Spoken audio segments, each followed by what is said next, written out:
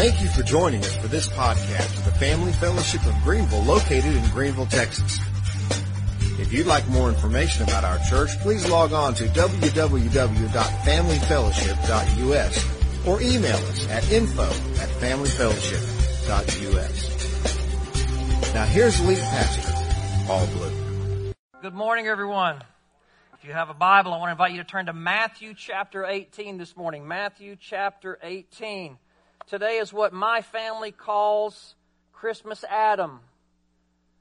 December the 25th obviously is Christmas. The 24th is Christmas Eve. And since the Bible tells us that Adam came before Eve, Merry Christmas, Adam, everyone, from the Blue family.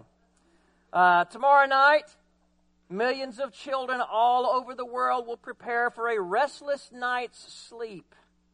They'll watch the weatherman with his Santa tracker, and then will lie in bed restlessly, listening for any loud noises on the roof.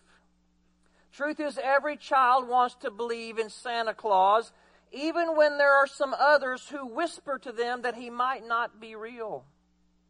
You see, sooner or later, every child that is a believer is going to have someone else tell them all the reasons why Santa can't be real. He can't fit down a chimney. Some houses don't even have chimneys.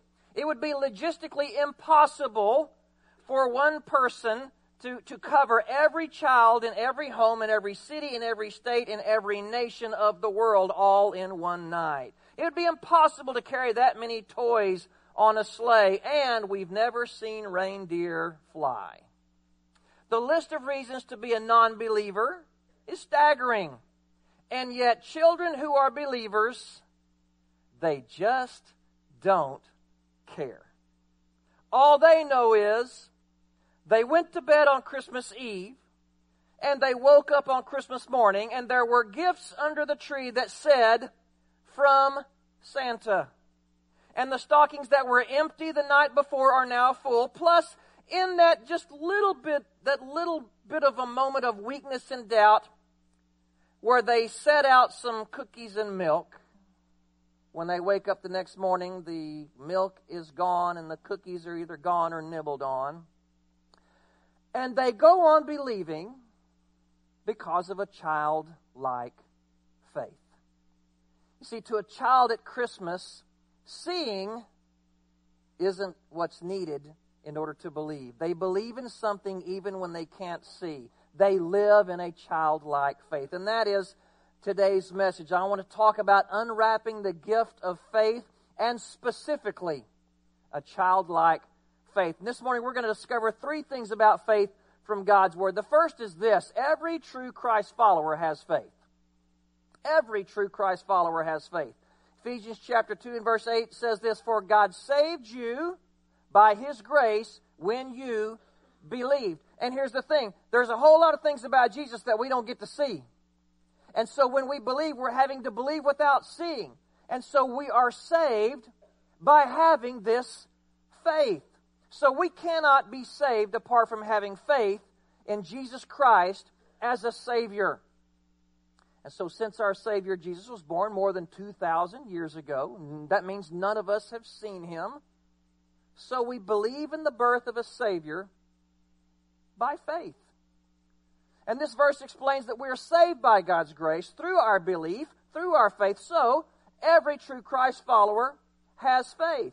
And there may be some here today, and you've never been able to fully cross over into a relationship with Jesus, primarily because you have to take so much of it by faith. And can we just go ahead and acknowledge it as a pastor of the Scripture and God's Word and a church? I'm going to tell you, you have to have faith to believe in Jesus Christ. But here's the thing: it's not just Christ followers that have faith. Everybody has a measure of faith. There are those that would say, well, it's just really hard for me to believe in things like that I can't see for myself. Let me ask this question: have you ever ridden on an airplane? The max takeoff weight of a commercial passenger jet is 800,000 pounds, and you get on it expecting it to fly. 22 of them crash every year. If you get on a passenger jet, don't tell me you're not a person of faith. Ever ridden in a car on Highway 69 or Highway 34? 4,000 pounds of screaming death is coming right at you at 70 miles an hour or more. And check it out. There's a 33% chance that the driver that's coming at you is a teenager. Which means one hand on the wheel, one hand on the stereo, and a bobbing head the whole time. There's also a chance that that person driving at you at 70 miles an hour is a woman putting on her mascara while she drives. And there's also the possibility that it's someone driving and texting. And they will travel within 3 feet of you, head on, and the only thing separating them from you is a painted stripe in the road. Just more proof that we're all people of faith. Ever go out to eat? You've heard what some disgruntled kitchen help will do to the food in the kitchen. You've seen on TV how filthy some of the restaurant kitchens are, but you go eat it anyway. Proof again that we are all people of faith. I didn't mean to ruin your lunch plans today. But the truth is the truth. Here's the thing. I share those things with you just to make the point that we all exhibit faith in all of our lives every day. The Bible says this in Hebrews chapter 11, verse 1. Faith is the confidence that what we hope for will actually happen. It goes on to say, faith, gives us assurance about things that we cannot see. So we hope that the plane will fly and arrive safely. We hope that the car that's approaching us will stay in its lane. We hope that the food in the restaurant is not a sneezer. And we act upon that hope, even though we can't see for sure with our eyes that those things will actually happen the way that we want. That is what faith is, living according to what we hope for, even when we can't see how it's all going to work out. I asked you to turn to Matthew chapter 18, so that's where I want us to look right now. So in Matthew chapter 18, we get to see an example of the faith of the disciples. This isn't their always faith, but this is an example of an instance of their faith. And so Matthew chapter 18, look with me beginning in verse 1. About that time, the disciples came to Jesus, and they asked, "Who is the greatest in the kingdom of heaven?" And Jesus called a little child to him, and he put the child among them. And then he said, "I tell you the truth, unless you turn from your sins and become like little children, you will never get into the kingdom of heaven. So anyone who becomes as humble as this little child is the greatest in the kingdom of heaven." We all have faith in many areas of our lives, and every true believer in Jesus Christ has faith in Him. But there are different kinds of faith found among believers. And so here's the second thing I want you to see this morning. Some Christ followers have a childish faith. Some have a childish faith. That's what we see in verse 1, where it says the disciples came to him and said, "Who is the greatest in the kingdom of heaven?"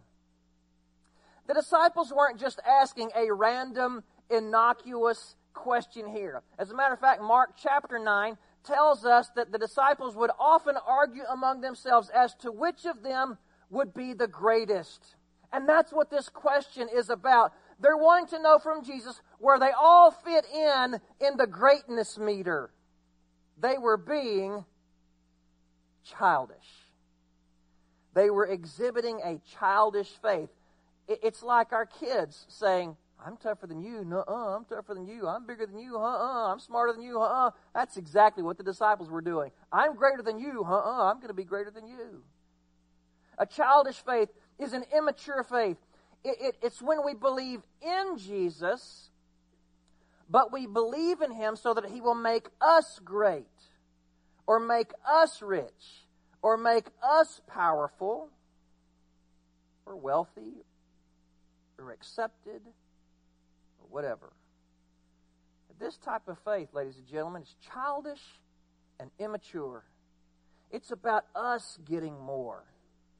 So some Christ followers today have a childish faith. On the other hand, number 3, some Christ followers have a childlike faith. A childlike faith. That's what Jesus was talking about when he said in verse 3, I tell you that unless you turn from your sins and become like a little child. What is childlike faith? Well, consider for a moment childlike behavior. Childlike behavior is marked by innocence and trust. Every parent has had that jump into my arms in the swimming pool moment with your child, right? You know, when they're little and they don't really know how to swim, or maybe they still got the little floaties on their arm, and you're in the pool and you're begging them to jump because you know that they're going to love it and it's going to be awesome and fun, and they've got their toes right on the edge and they want to jump so bad, and they just aren't sure if they can trust you to keep them from going underwater, right? And sometimes, most often, it's not always the dad, but most often it seems like it's the dad that's trying to get the kids to do the daring stuff first, right? That way we can prove to mom, look what I got our kid to do, right? So you've got, the dads in the pool, and they're trying to get their child to jump off the solid ground into the water where it could get on their face and all that, and they're scared. And sometimes, dads, when our child won't jump, it hurts our feelings. It's like they don't even trust us at all. So sometimes, Dad, we get our feelings hurt. Other times, dads, we just get mad, right? And we tell the other one, just push your brother in the darn pool, right? Well, when that time comes that they jump on their own, they do so because they finally decided to trust you. And they are trusting you in something that they've never experienced before. When we exhibit childlike faith as a follower of Jesus, it means that we simply say, I believe God. I believe that there exists this thing called eternal life. I believe that heaven exists. I believe the Bible is God's Word. I believe that I can be saved through faith in Jesus Christ. It's basically just getting to the place where we say, I believe what the Bible says. I trust God and I trust His Word. That is a childlike faith, and that is something that we've got to make sure that we continually unwrap in our lives. And it literally is a gift. Because when we unwrap this gift of a childlike faith, it is something that is for us. See, I think sometimes we think that living a life of faith is done to benefit God, but the benefit is ours. When we exercise childlike faith, we get something out of it. And so I'm going to share with you 2 personal benefits of a childlike faith. The first is this: it allows us to know that we are pleasing God. When we live and exhibit and unwrap a childlike faith, it allows us to know that we are living a life that pleases God. Hebrews chapter 11, I read to you verse 1 that defined faith, but verse 6 says this: it is impossible to please God without faith. It doesn't say it's possible, but impossible. Isn't it true that we spend a great deal of time wondering whether or not our life is pleasing to God? Well, we're given here in Hebrews 11:6 one simple way to know. If we don't have faith, we cannot please God. And so the opposite is true as well. It is our faith that pleases God, because our faith, our believing that God is who He says He is, and believing that God's Word will do what it says it does, makes God happy. Parents, doesn't it feel really good when your child or your teen does something the way that you've told them to do it, even when it doesn't seem right to them? A few years back, when my youngest, my son Parker, he was just getting into basketball. And, when you're just getting into basketball, you don't really know how it's all supposed to work out and all that. You just know, dribble the ball, pass it, shoot it, and that's it. And they would call fouls on Parker in little kids' basketball, and he would get upset about it. And so he would just, back off. And I finally sat down with him, and I said, look, they give you 5. 4 fouls is all good. It's only the 5th one that's bad. So if you get 4 free fouls. Use them. That's why they made this a rule in the game. So try to steal the ball. Jump on somebody's back to get a rebound. You do whatever you have to do to try to win, because that's what a sport is for. It's to win. Now, I realize that this goes against some of your coaching philosophies. Yes, it is to have fun. I don't want to have to throw out every disclaimer. Yes, it's for kids to learn. But let's just face it. There's a reason they are built with a score. Right? So, 4 fouls are free. It's only the 5th one that's bad. So get in there and play hard. And it was so against his nature, because the rule was if you get fouled, they blow the whistle. And that's like getting a speeding ticket to a little kid. Until finally, he just decided one day, okay, I'm going to get after it. And played a great game. Used 4 fouls, but never got kicked out of the game. See, when that happens, when our children respect our experience and our wisdom, and they do something that doesn't fully make sense to them, and they just take our word for something and trust us, that's pleasing to us, isn't it? In the same way, when we trust God and live by faith, it makes God really happy with us. But before I move to this next benefit, I want to clarify one thing about faith.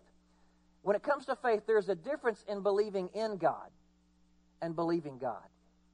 You see, believing in God is a nice gesture, and quite honestly, we do use the terminology a lot. But believing in God isn't what pleases God. Let's face it, the Bible tells us that the demons believe in Him and tremble, but that doesn't please Him because they don't believe Him. So when we decide that we will simply believe God, that is the kind of faith that pleases Him. So a childlike faith allows you to know that you are pleasing God. And number 2, the second benefit is it gives God the freedom to reward us. So I read the first part of verse 6. It is impossible to please God without faith, but here's what it goes on to say.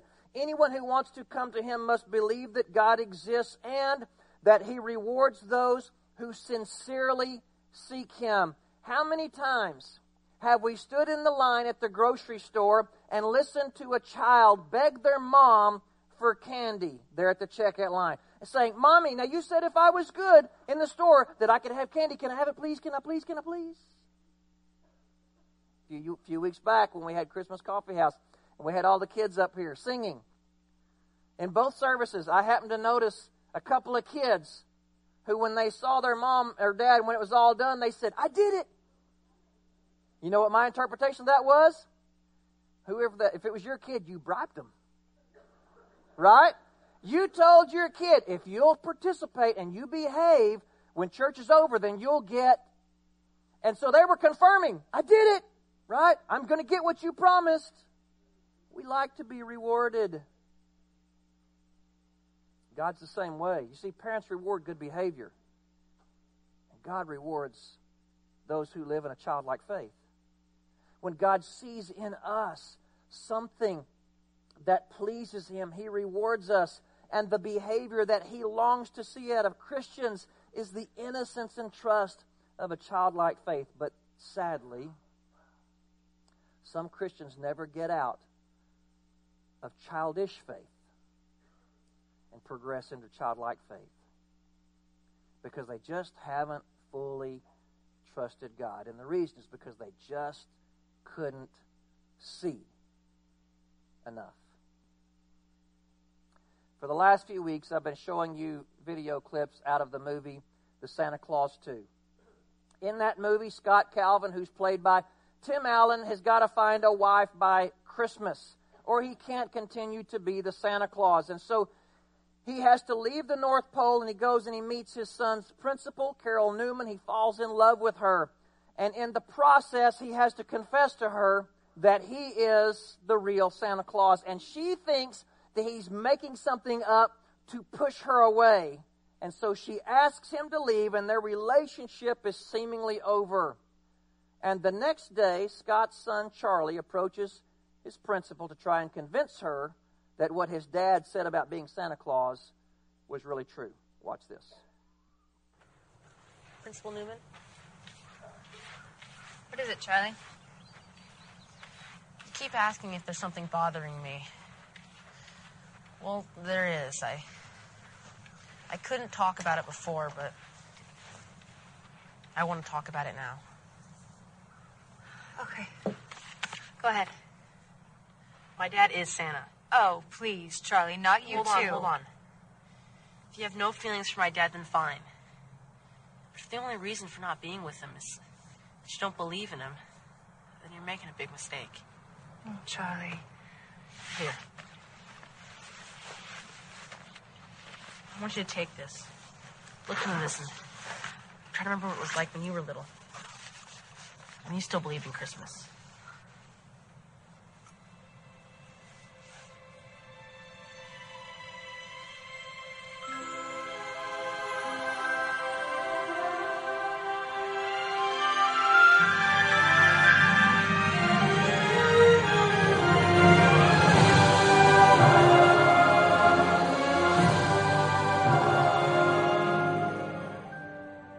Seeing isn't believing.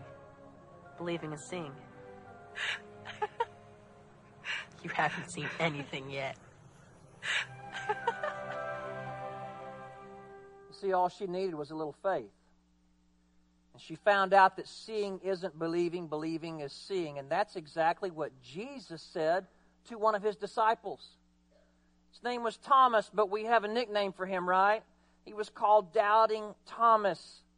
And Jesus said this to Thomas in John chapter 20 and verse 29.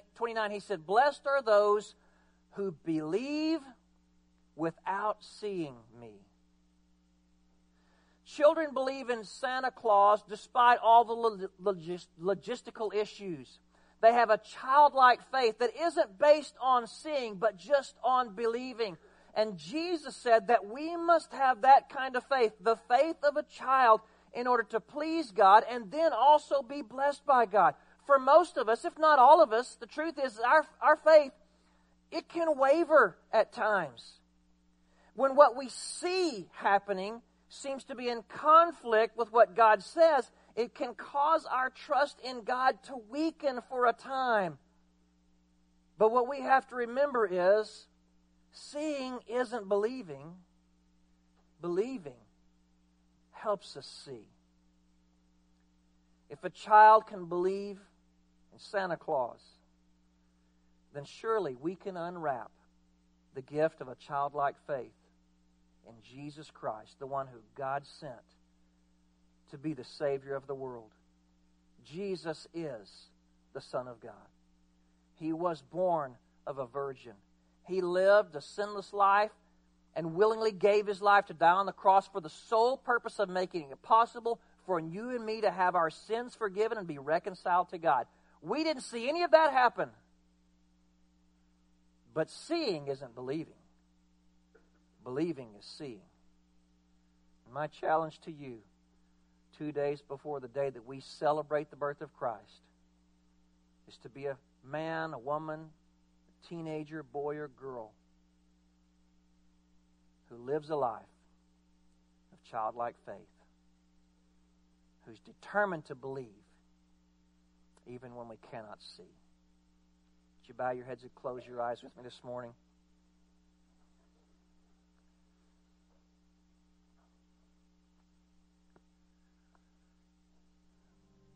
The New Testament has made it very clear to us this month that God has offered to us some gifts. The gift of forgiveness, the gift of grace, the gift of joy, and today the gift of faith. All of these things are things that God blesses us with, and the benefit is ours. Jesus is the gift of Christmas, because none of these other things are possible without Jesus Christ. My challenge to you today is to be a man, woman, boy, or girl of faith.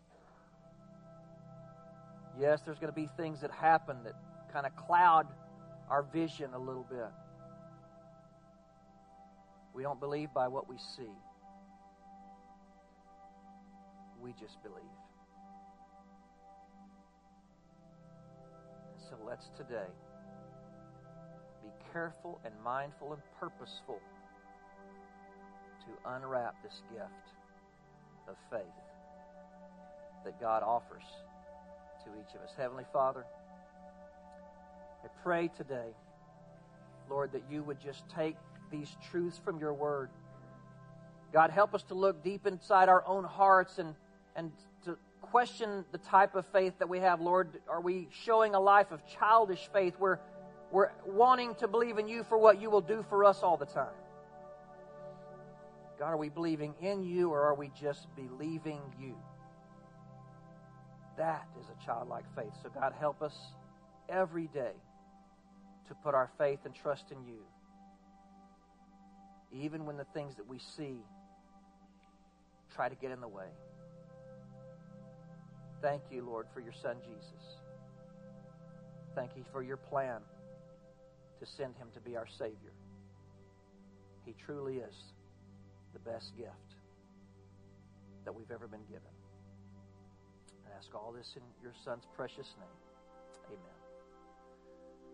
Well, so all month long we've been talking about unwrapping or receiving gifts. And I think that we've established pretty clearly that when someone offers you a gift, you don't have to pay for it, right, or it's not a gift.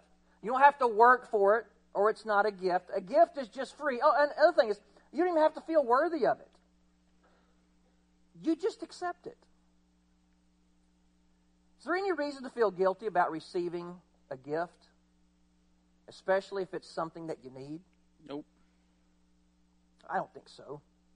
But sometimes, let's be honest, our pride can step in and get in the way sometimes. And I'm hoping today that no one here will allow their pride to show itself. And here's why I say that. There's some of you today, you're here and you're struggling financially this Christmas. Maybe you don't have enough money to buy your kids Christmas gifts. Maybe you just need some gas money. Well, we're going to give an offering this morning, and I hope that you paid attention to what I said. We're not going to receive an offering because your church doesn't want to receive anything from you. But we want to give this morning. We want to give for anyone that has a financial need this Christmas. And so here's what we're going to do. We've never done this before, so we're going to have to just kind of work our way through it. But in just a moment, I'm going to ask you to bow your heads and close your eyes. And we've got some people that are going to begin to pass these offering baskets. And in these offering baskets, there are 10s and 20s. And if you have a need, we want you to take. You take whatever you need. And if for some reason, we run out at your row, we'll get back to we'll have to redistribute money in the basket, but we'll get to you. And if for some reason we give it all out and we still haven't gotten to you, then you come see one of our staff after the service. God has so blessed your church. And your church, we just want you to know how much we love you. And just as God has given us an incredible gift that we have to swallow our pride and receive it by faith, that gift of Jesus. Sometimes we have other gifts that are offered to us that we just need to receive it. If you have a financial need this Christmas, please let your church family bless you. Amen. This morning. Yep. So I want to ask every head to be bowed and every eye to be closed. I'm going to have a quick word of prayer, and these baskets are going to begin to pass, and you're going to have to pass it to the person next to you. So if there's a big gap between you and them, you may have to get up to get it to them. So be sure to help us do that. And we just pray that you allow your church to be a blessing to you if you have financial need. Heavenly Father, we love you today. We thank you that you have blessed us so much. Lord, I pray that there would be someone here today that they've struggled and they've prayed, Lord, for you to meet a financial need. And I pray that they would see that it is your desire to meet that need today through this church family. So, Father, I pray that you would just bless this time of giving to your people. And ask all this in Jesus' name. Amen. So let's pass. Just keep your heads bowed, eyes closed.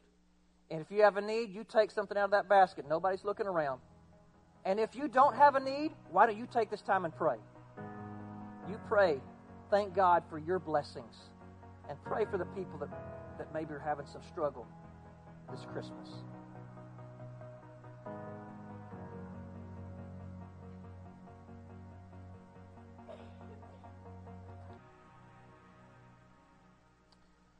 Lord, we love you, and we thank you again for the opportunity to be here today.